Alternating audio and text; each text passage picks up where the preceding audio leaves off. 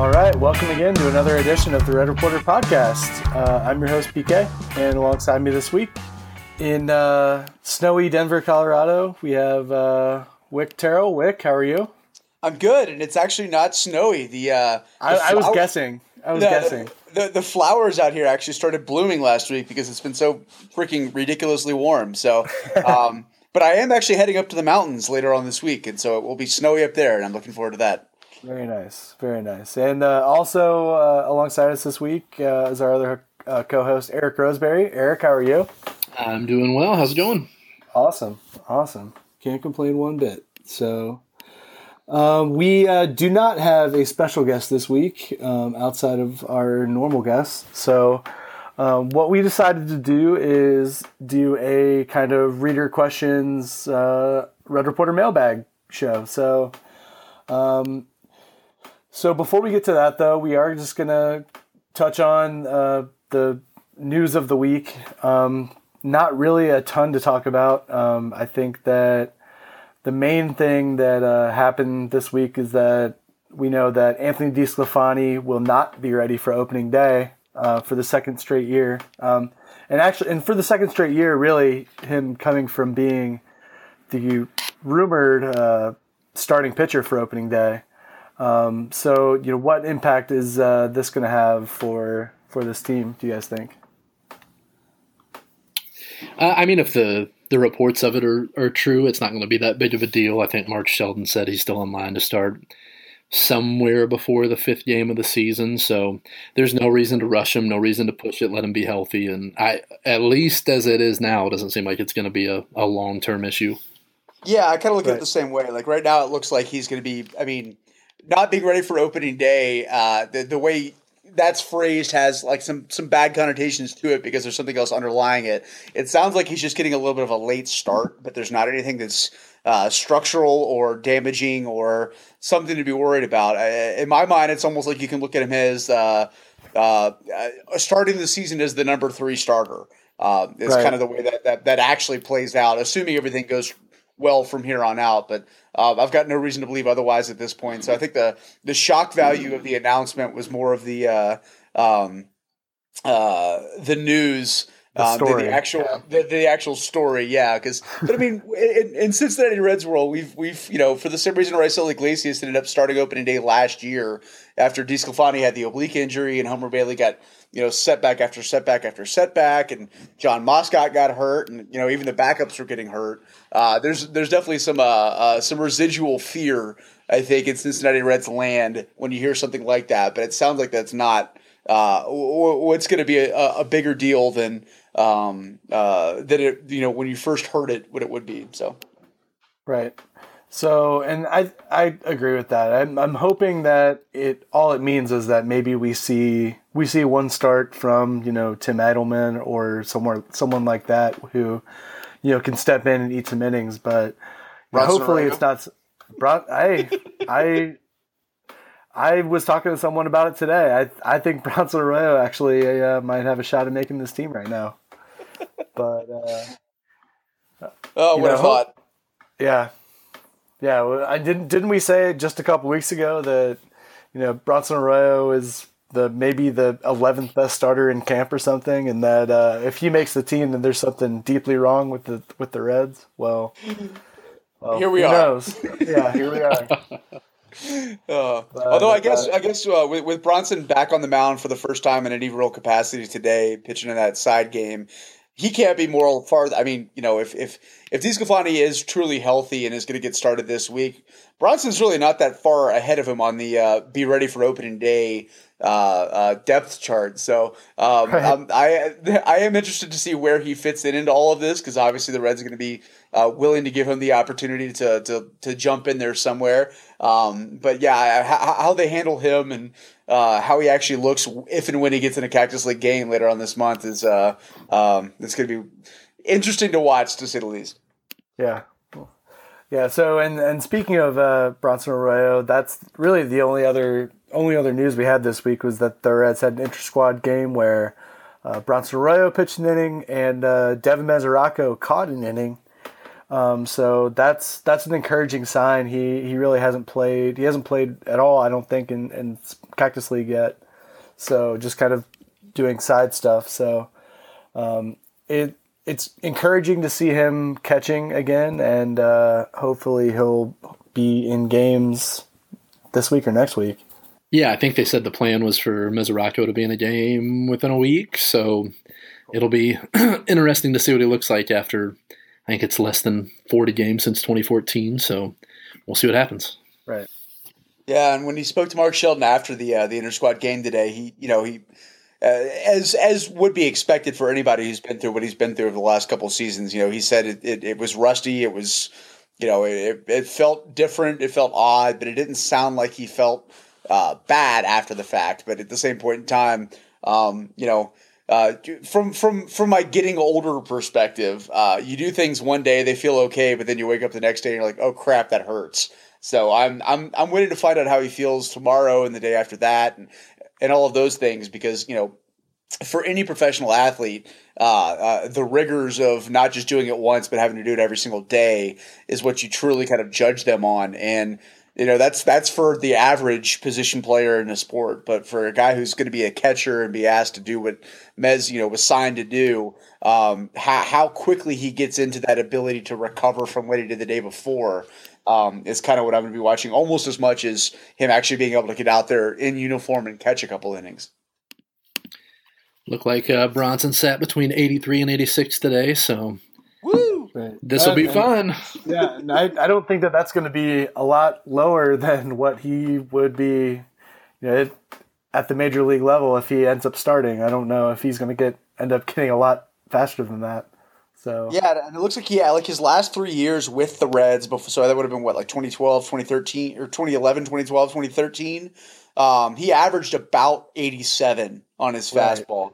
And then obviously there was a dip on the few starts he made with Arizona in 2014 before his arm fell off. But it's not like it's, I guess the difference between 87 to 83 isn't.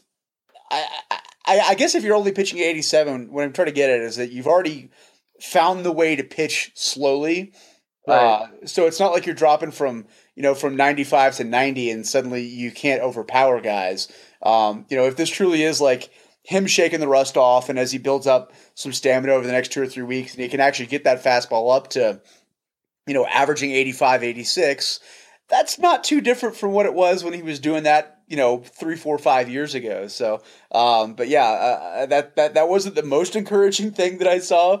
But also, it's Bronson Arroyo. Like you're not expecting him to go out there and throw 94 anyway. So, right. Yeah, I have a lot more confidence in Bronson Arroyo to get through a game with an 87-mile-an-hour fastball than I do maybe anyone else on the Reds staff right now.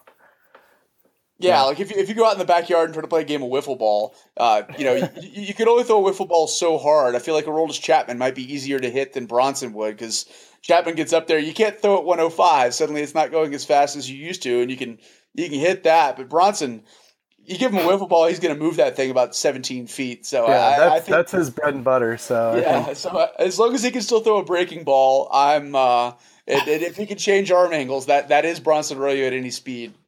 Yeah. And really the only other piece of news that we have, obviously the World Baseball Classic's been going on for a couple of days as we record this. Jumbo Diaz got designated for assignment. Kind of a surprising move to a lot of people. Obviously, he had a pretty good ERA in the low threes last season with the Reds at the big league level, and not the first guy that you would have expected. They brought in a first baseman, Christian Walker, from where'd they get him? I know he played for the Orioles last year. Atlanta, I think, but Atlanta just claimed him from the Orioles. Yeah. Yeah. So I don't know, maybe middle infield depth for a pitcher who, really, his peripherals didn't kind of live up to his stellar ERA. And so, I don't know. I don't really see this as being a huge deal for the Reds. Obviously, he's going to pitch in the World Baseball Classic, which is kind of why I bring that up. But it sounds like, he could very well clear waivers and be in Louisville to start the season, or someone might want him. So we'll see. With that, let's go into reader questions. So really good one just out of the gate from Xenophon of Athens. He asks, what, in your opinion, is the minimum performance this team needs to maintain for Brian Price to keep his job? And is he safe no matter what, or do they need to improve in the standings this year? And if so, by how much? So somebody want to take that? Yeah, so I think, for the same, I guess it's a little bit different, so I don't want to say it's the same, but for the same reasons that he ever had the managerial job in the first place, which is, he was a great pitching coach and he worked really well with the previous iteration of young Red starters as they came up before getting the actual managerial job. I think the development of the young starters that are going to be leaned on so much in this particular year, obviously more so than last year, because last year guys like Cody Reed and Robert Stevenson were just barely touching major league eligibility or major league, readiness. And Amir Garrett wasn't there. Now you're looking up and saying, okay, Cody Reed and Robert Stevenson are probably going to make the opening day rotation if everything goes moderately as planned to start the year. And Amir Garrett, if he continues to improve off of what he did last year, is going to be knocking on the door, waiting to come in as soon as he can.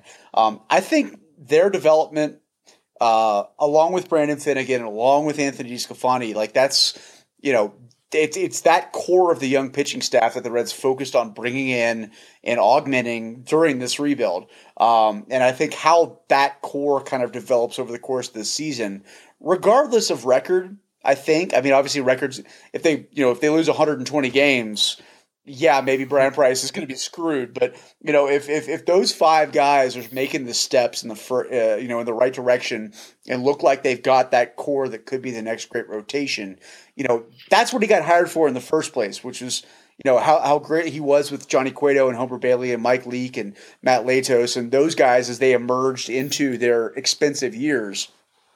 If he shows that he can control that pitching staff and make them be that next core five, or if somebody else jumps in there and Sal Romano, for instance, happens to be one of those guys, I think that's more important to what the Reds should be watching on Brian Price's head than whether they win 78 versus 69 games this year. Yeah, I would agree with that. He just needs to be close to what they did last year. I think fans are going to be much more interested in, now that the rebuild's another year down the road. Are these young players getting some more time? Are there reasons to be excited?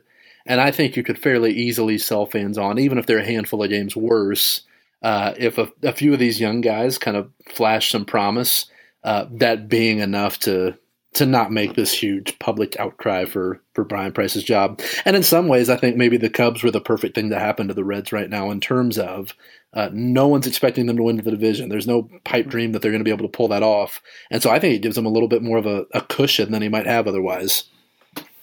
Yeah, I would agree with that too. I think that when they decided to bring him back after last season, I think that's a commitment to say, we think that you're going to lead the next good Reds team. Let's give this a shot. And so I think that, obviously he's not going to be untouchable or anything, but as long as there's steps in that direction, as long as, Billy Hamilton comes along a little bit, as long as you get a good season out of Jose Peraza and he, makes strides into becoming that everyday player, I think that as long as those pieces are there and they can sell the fans on that going forward, that Brian Price should still be in pretty good shape. When you look at coaches in this city, it's going to be a long time before Brian Price hits Marvin Lewis territory. So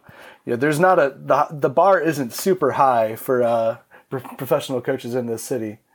So I think Brian Price, as long as he just has a decent team this year, that he should be able to keep his job.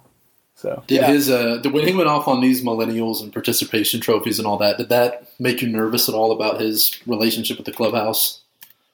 It didn't particularly with me. I mean, I obviously I don't think that's one of those things that just popped in his head and something could happen in front of him to to change his mind and make him say that for the first time. I think that's something that kind of fits his MO. Obviously, the pissing up the rope comments from whenever that was ago. It seems like he's got that kind of mindset, but that's also the kind of mindset that made him such an effective pitching coach. So if that's kind of how he's always been, which I get the impression it is, that didn't bother me so much. But I guess to get back to how to judge him just a little bit, I'm judging him based on the pitchers more so than I think guys like Jose Peraza. Because if you look up, and if guys like Jose Peraza, Dilson Herrera, and Scott Schebler, and Adam Duvall, and Eugenio Suarez even, if they don't take that next step to make the lineup that great, I can only blame Brian Price for that so much, considering those are 5 guys that the front office went out and targeted to be the returns for the guys they traded for. And with Price, he's made a habit of turning young pitchers into very good pitchers. But, position players, like, they knew what they got when they were signing him up to be a manager as a former pitching coach. How those guys hit, I'm hoping for the best, and I hope that there's a good support system in place, which I think there is, and I'm relatively optimistic about those 5 guys this year. But I can't really judge him on how they develop as much as I'm going to be judging him on how the pitchers develop, because given his track record and how he got the job in the first place, if anything is going to be more leverage on him on the field compared to what the front office kind of gets leveraged on, I think it's the pitching end of things. And so that's what I'm going to be primarily judging him on, because if he does that and the other guys don't hit, it falls a little bit on him, but there's also a lot that falls in the front office if that doesn't go well. Yeah, and I think another good thing to bring up is one thing that we've been talking about the last couple of weeks is with this new kind of bullpen system, this closer by committee, and having these former starting pitchers pitching multiple innings in the bullpen.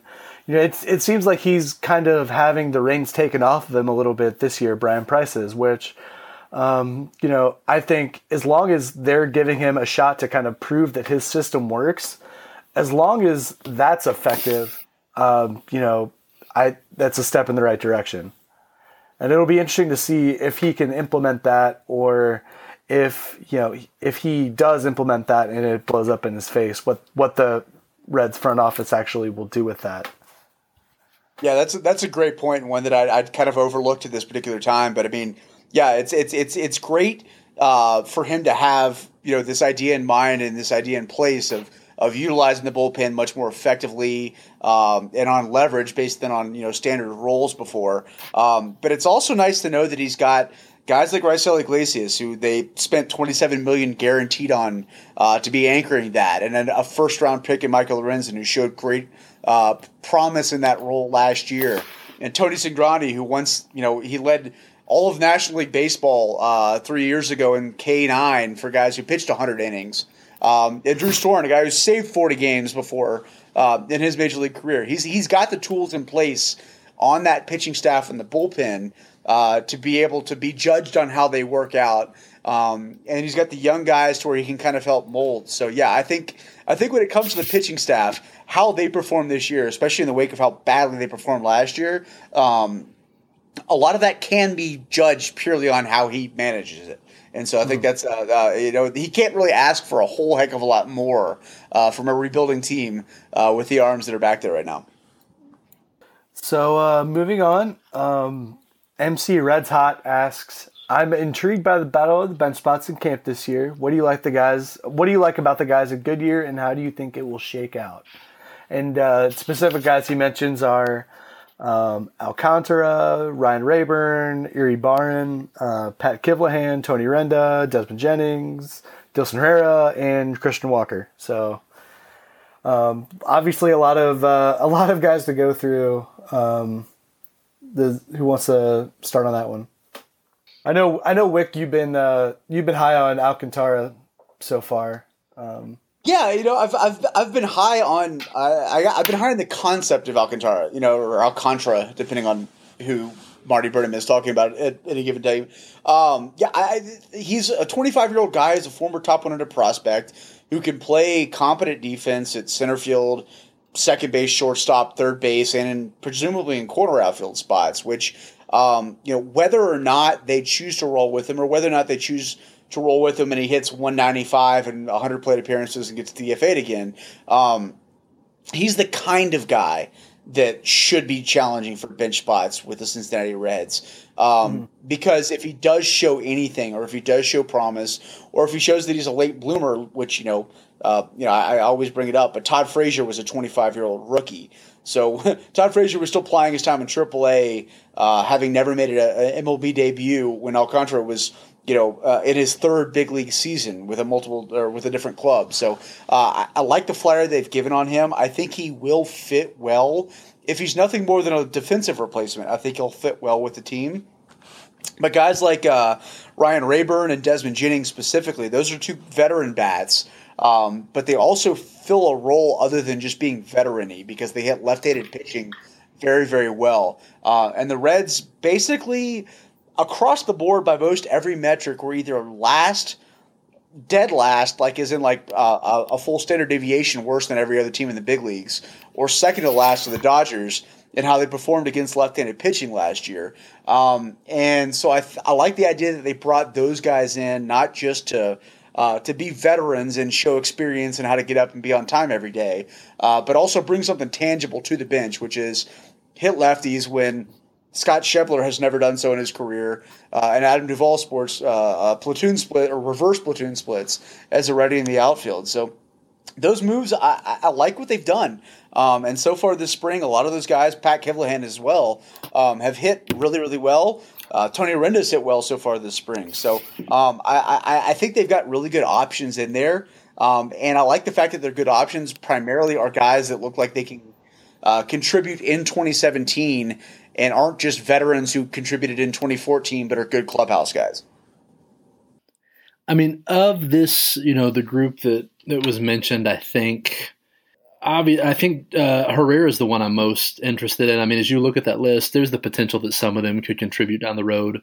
But in terms of, a handful of, or 2 to 3 years from now when the Reds are competitive again, my guess is he has the best shot of that crew of being around and having regular playing time. So I think what happens with him over the course of this year is probably a little more interesting to me than anybody else in that list.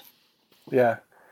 Yeah, and I think going back to what Wick said, I mean, when you look at Rayburn and Jennings in the outfield, plus, Duvall, Hamilton, and Schebler, it seems like the Reds pretty much have their 5 outfielders for opening day set already. I mean, to me, if you bring a guy like Desmond Jennings in who can play all 3 outfield spots and has, still has some projectability and some potential left, I think that he's pretty much a shoo-in. And then you have a veteran bat who can hit lefties off the bench in Ryan Rayburn. I think both of those are probably pretty good good bets.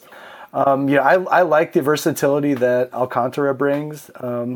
I wouldn't be surprised to see a guy like Hernan Iribarren get a spot there, just because the Reds always liked having that kind of veteran-y infielder guy who has a bunch of minor league seasons, a bunch of a bunch of AAA experience, and he's looked good so far. He came up the end of last year, looked fine, and if the Reds need somebody who can kind of play every infield spot, he might be a good possibility for that. But it does interest me that it seems like they're trying out a lot of guys who can play first base just in case. Not that they're expecting anything to happen to Joey Votto, but maybe as a late inning defensive replacement to give Votto a day off. That's why I think you've seen a guy like Pat Kivlahan who can kind of do a little bit of everything, and the Christian Walker pickup is interesting for that reason too. He seems like more of a break glass in case of emergency first baseman, but they obviously think highly enough of him to use a roster spot on him. So we'll see. Yeah. The Iribarn being that veteran guy, I like the way that you mentioned that he'd spent a lot of time in AAA. He's also marinated down there a while, but he's been that kind of veteran presence. He's been in the Reds organization long enough to have not just that minor league veteran experience, but he's been with a lot of the young guys who are now part of the projected major league roster this year. Guys like Schebler and guys like Jose Peraza, Dilson Herrera, even at the end of last year too. He's played with a lot of the young guys and kind of mentored them there. And so having him potentially be that mentor at the big league level too, while also being a competent guy who can hit a little bit, is interesting to see how that relationship works out. Yeah. He's an interesting guy. I mean, he spent the last 3 seasons with the Reds, and when you look at all of the young talent that the Reds have brought up the last 3 seasons, I mean, he had some time there even with guys like Peraza last year. So, that familiarity with the Reds coaching staff and with the young players could definitely be an advantage for him, I think. Yeah. So. Moving on to the next question. Who asked this one? Chai Da asks, what do you expect from Scott Schebler this year? Will he hit for more power, and should we be concerned about his arm strength? I mean, I wouldn't put it past him if he got a pretty regular slate of at-bats, at least against righties. I mean, there's 20 home runs out of the question. Yeah, I don't think so. I mean, not with Great American Ballpark being playing host to at least half of those games. Yeah, I would agree with that. I think that he could. I think he has that potential from what we've seen. I mean, we didn't see him a ton last year, but from what we saw, I think that's not out of the question at all. Yeah, and I mean, based on the last few years of Jay Bruce in right field.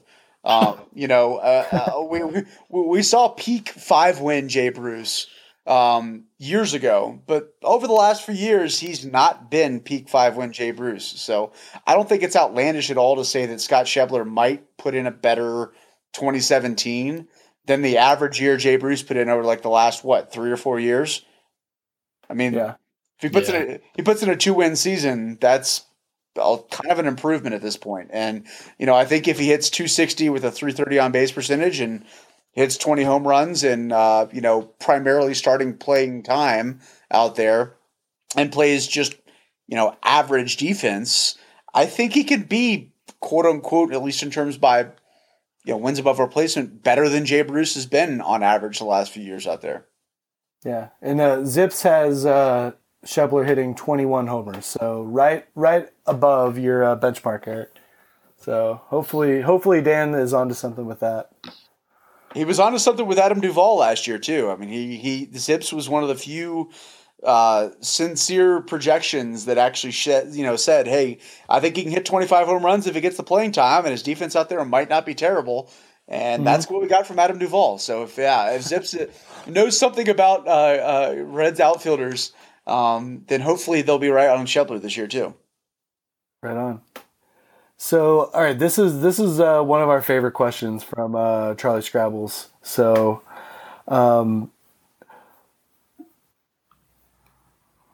imagine a franchise fantasy draft. Who in the current Reds organization would you select first? This is an awesome question. Eric, you want to lead off with that? Yeah, I think this is a good question. If I'm just the question is, I'm starting a team from scratch.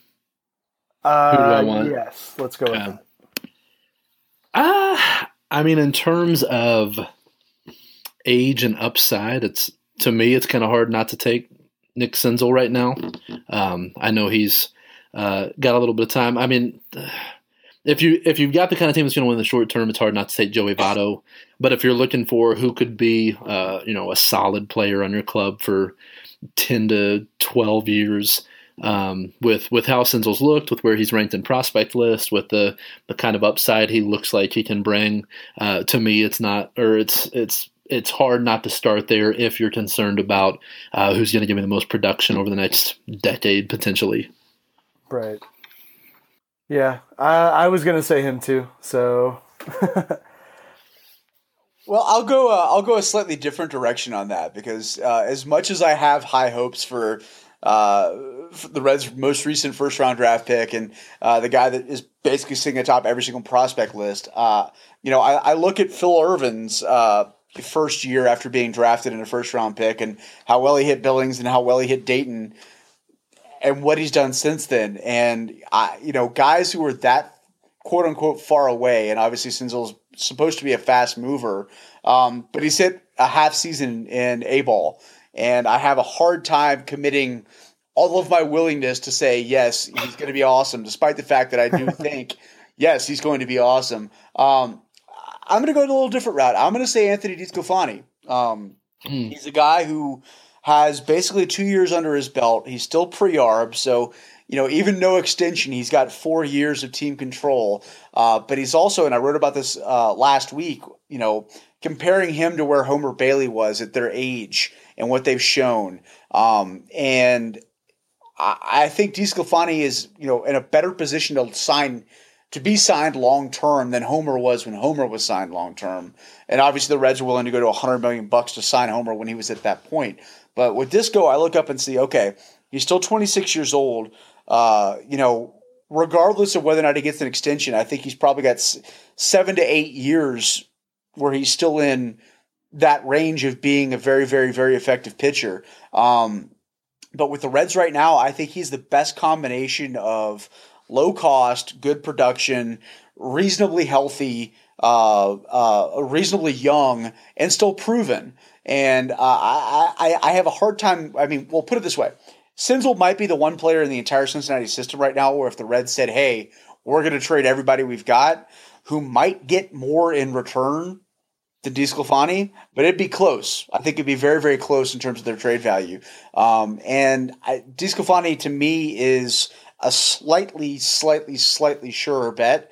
And if nothing else, it gives me someone else other than who you both would have said. So pick somebody not even starting opening day. That's terrible. And can't stay healthy. God dang, man. To be fair, Nick Senzel isn't starting opening day either. Well, that's true. He might not be for a while. So that is true. That is true.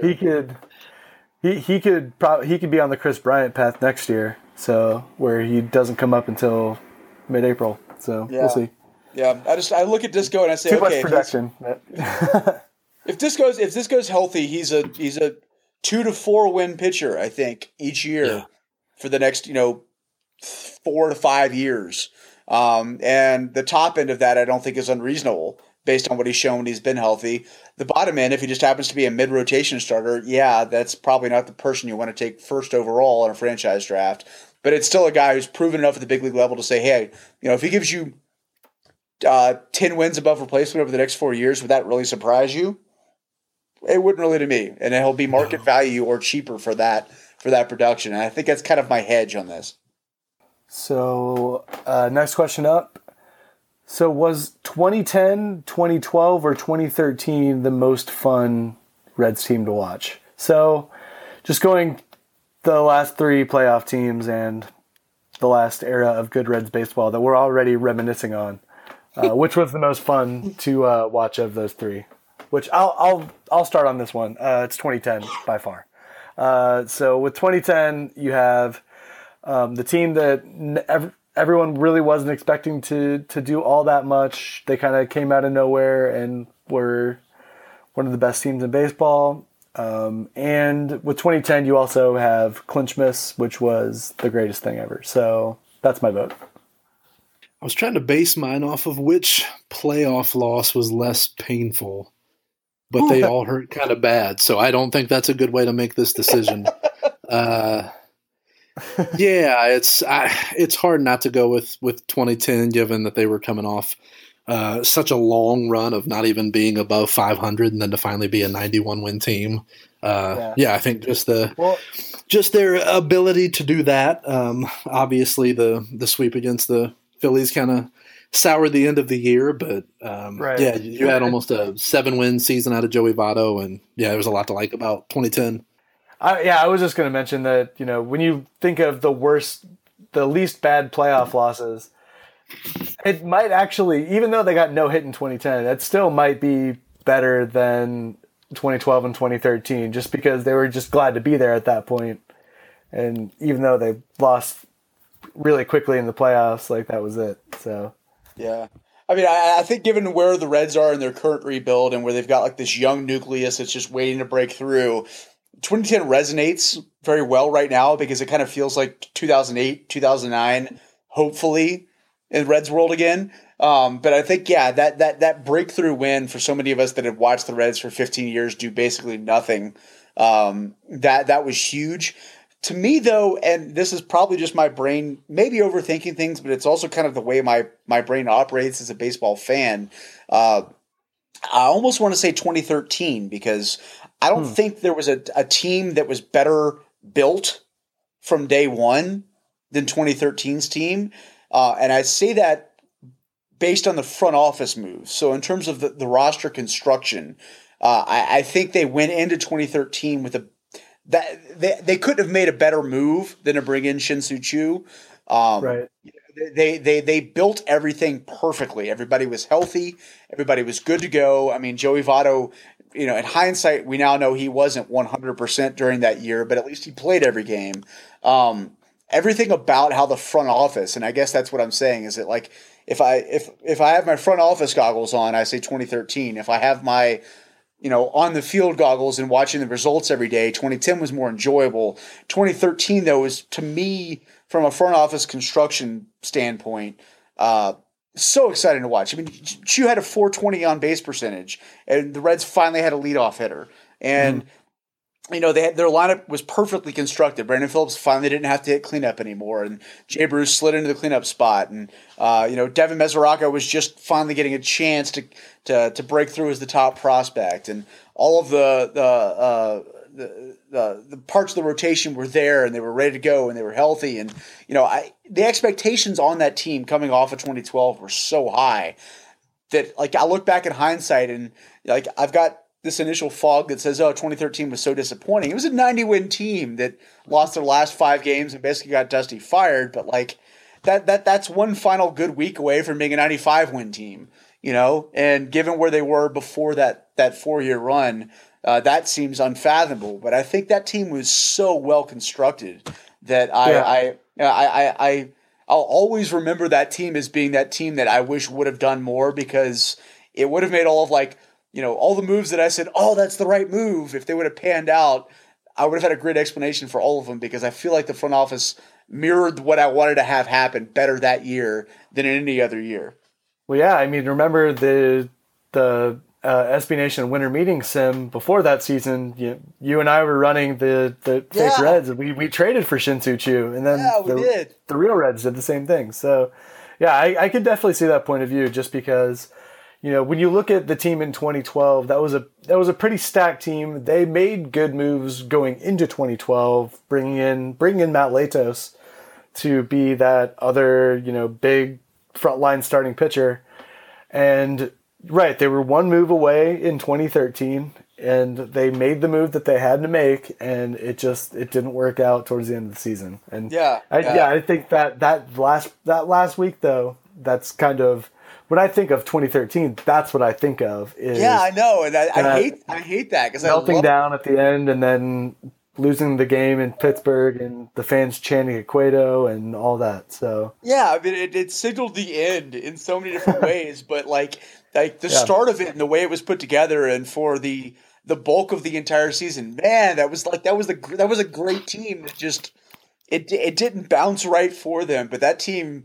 I mean, they still had Scott Rowland, Todd Frazier had taken over. Stubbs had a terrible 2012 season, and they replaced him with Chu, who was awesome. Like, everything about that year was like, oh man, this is gonna work. Like, this is so good, and it fizzled in and instant, but so much of that year was really, really, really good. Yeah. Yeah, that's a good point. So speaking of Devin Mesoraco, I'm impressed that we actually got to say that. If Mez can't catch, what will he do for the Reds in 2017 besides pinch hit? And if he can't catch and they can't trade him, do they dump him?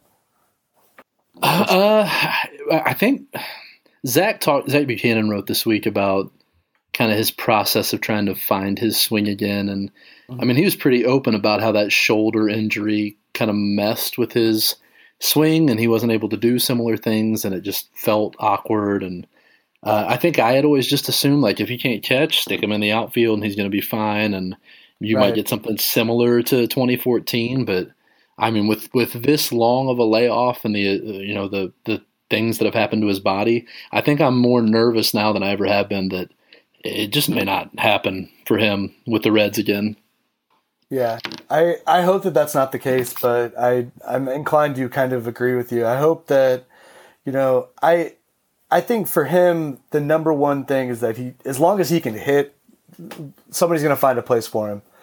So, if he can hit, but he can't catch, which, I can't see a situation where he's an effective hitter, but, unable to get in a squat behind the plate. But if for whatever reason that's a thing, I could totally see them trying to just throw him in left field and hope that they don't hit the ball to him and hope he gets better. But, I'm hoping, I don't think that they would just dump him just for nothing, though. I mean, I think that they could send him to an AL team that could make him a DH or something, but yeah, I don't see them releasing him or anything. Yeah, so he's got what? He's got 2 years and right at $21 million left, counting 2017.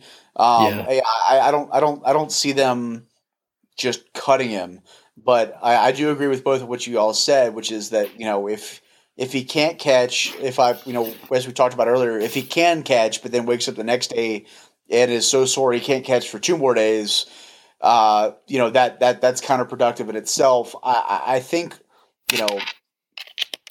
I almost would have to think that they would just stick him in left field, even if he's Adam Dunn in left field, because if that's what you could do to at least showcase his bat 5 days a week and see if he can still hit, because if he can hit like Adam Dunn and play defense out there like Adam Dunn, somebody will want him and say, I'm not going to play him in left field, but I'll at least get his bat in the lineup. But, he's got to be healthy enough and in the National League be on the field often enough to show that his bat can still work. And, if catching doesn't allow his bat to shine or at least get the chance to shine, you got to give him a chance to breathe somewhere. And, if Adam Duvall's playing well and Scott Schebler's playing well, I don't know how you do that. I think that's I know that's probably a scenario that keeps Dick Williams up at night. It might be the scenario that caused Walt Jocketty to technically, quote unquote, like retire or step down. I don't know, because there's no clear answer to it.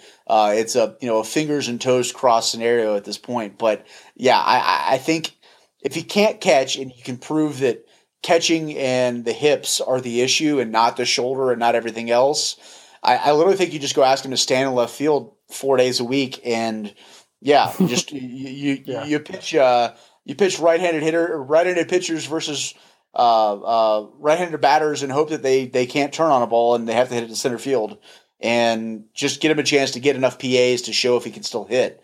Otherwise, I don't know. I mean, I'm not sure there's a bigger question mark in all of baseball right now in terms of players that are guaranteed money and have shown things in the past than there is Devin Mesoraco, because it's not like he's 35.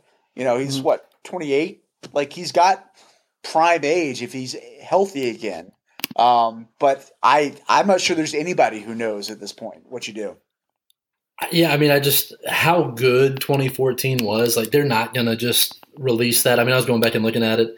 I mean, by catchers who had at least 300 plate appearances. I mean, you can drop it pretty low. He had the best offensive season of any catcher in baseball that season by WRC plus. Yeah. They're going to do everything they can to try and get some semblance of that back without just, letting him go. So moving on from that, who would you rather have a beer with? Tom Brenneman or Yadier Molina?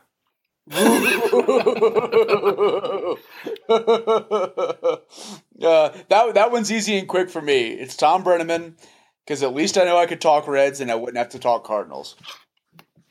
I don't know that I'm going to do a better answer than that, but yeah, I'll take Tom. Yeah, 100%. Easiest call ever. Another quick one. Who won the trade circa 2006? Eric, this is kind of like a Red Reporter throwback. Eric, are you familiar with which trade that we're talking about? Are we talking about the Austin Kearns trade? The Austin Kearns, Felipe Lopez trade. A haven't thought about it in a while, hotly debated source of on Red Reporter pretty much since Red Reporter. I have a definitive answer to this. I do. Yeah, so I do too. Is it going to be the same answer? BaseballReference.com won the trade because there were enough people in it that you have to look it up to this date to get all the peripheral information on it.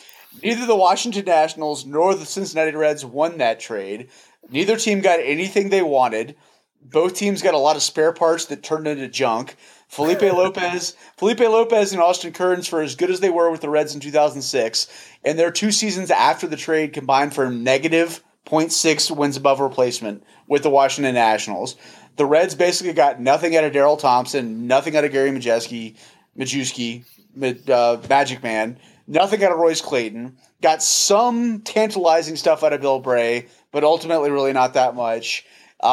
Jim Bowden got an ESPN job after getting fired from being the front office, but I'm going to say BaseballReference.com wins that trade because it's a mouthful of sadness on both sides. Yeah, I was going to say that nobody won that trade. There we go. No one ever won that trade, especially not Red Reporter. Especially not Red Reporter. Yeah, we did not win that trade either. I remember caring about this so much at the time.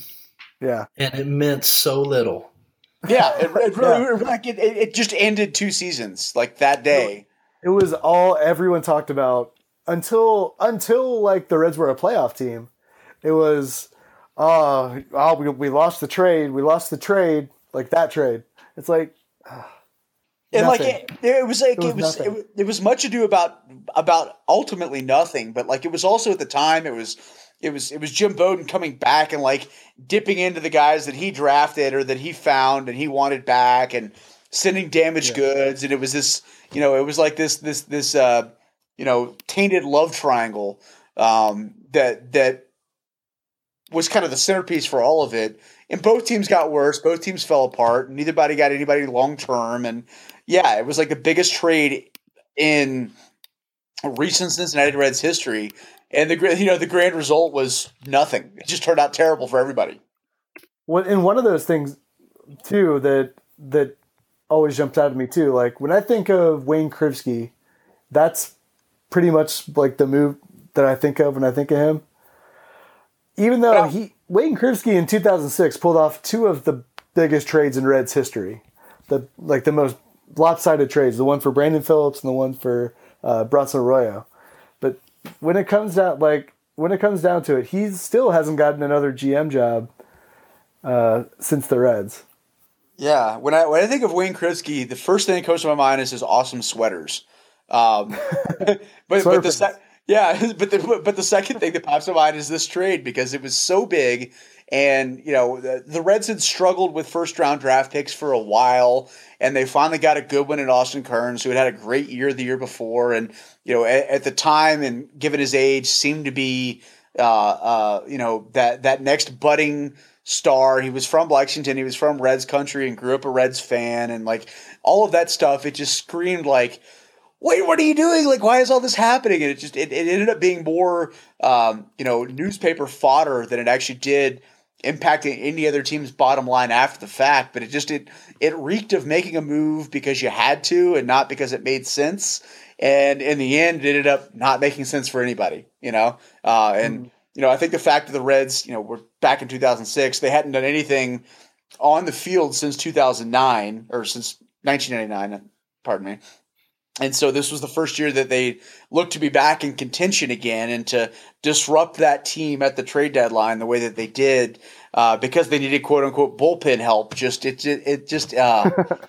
It's unprecedented and probably still, I can't think of another situation where a team has traded 2 everyday players for 2 relievers.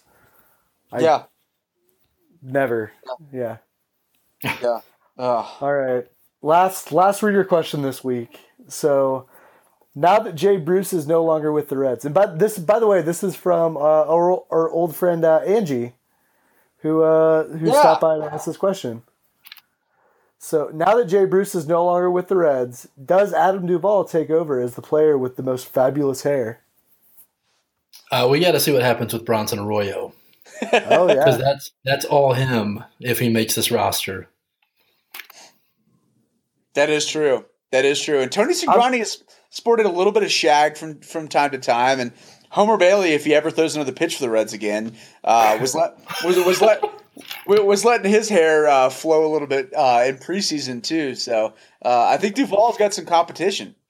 Well, and I think Duvall, even if he is up there now, he won't be for long because Alex Blandino's coming. And Alex Blandino is about to take that crown for a while if he can stick around. So be a heartbreaker. Yeah.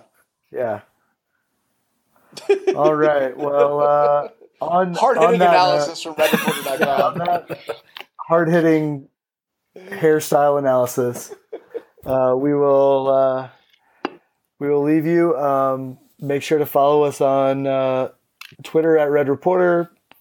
Go and read our stuff at Red Reporter. We are deep into the Red Reports season right now as we're profiling every Reds player on the 25-man roster for 2017.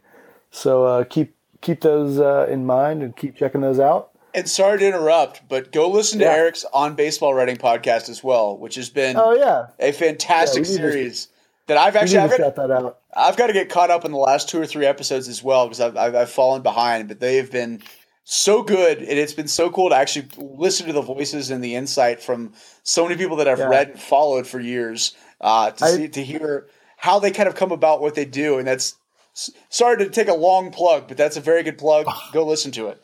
Yeah. I haven't had a chance to listen to the latest one. I think it's Sam Miller from formerly of Baseball Prospectus. So I'm really excited about that one. But yeah, he was one of my white whales heading into this. So I sent him an email last night and said, "Hey man, if you ever have time, I'd love to do it." And he said, "Well, why don't you turn it on in 5 minutes?" So we were off and running. Nice. That's awesome. But yeah, keep those coming, Eric. That's an awesome series. Always love to see one of those in my iTunes. So with that, we will see you next week.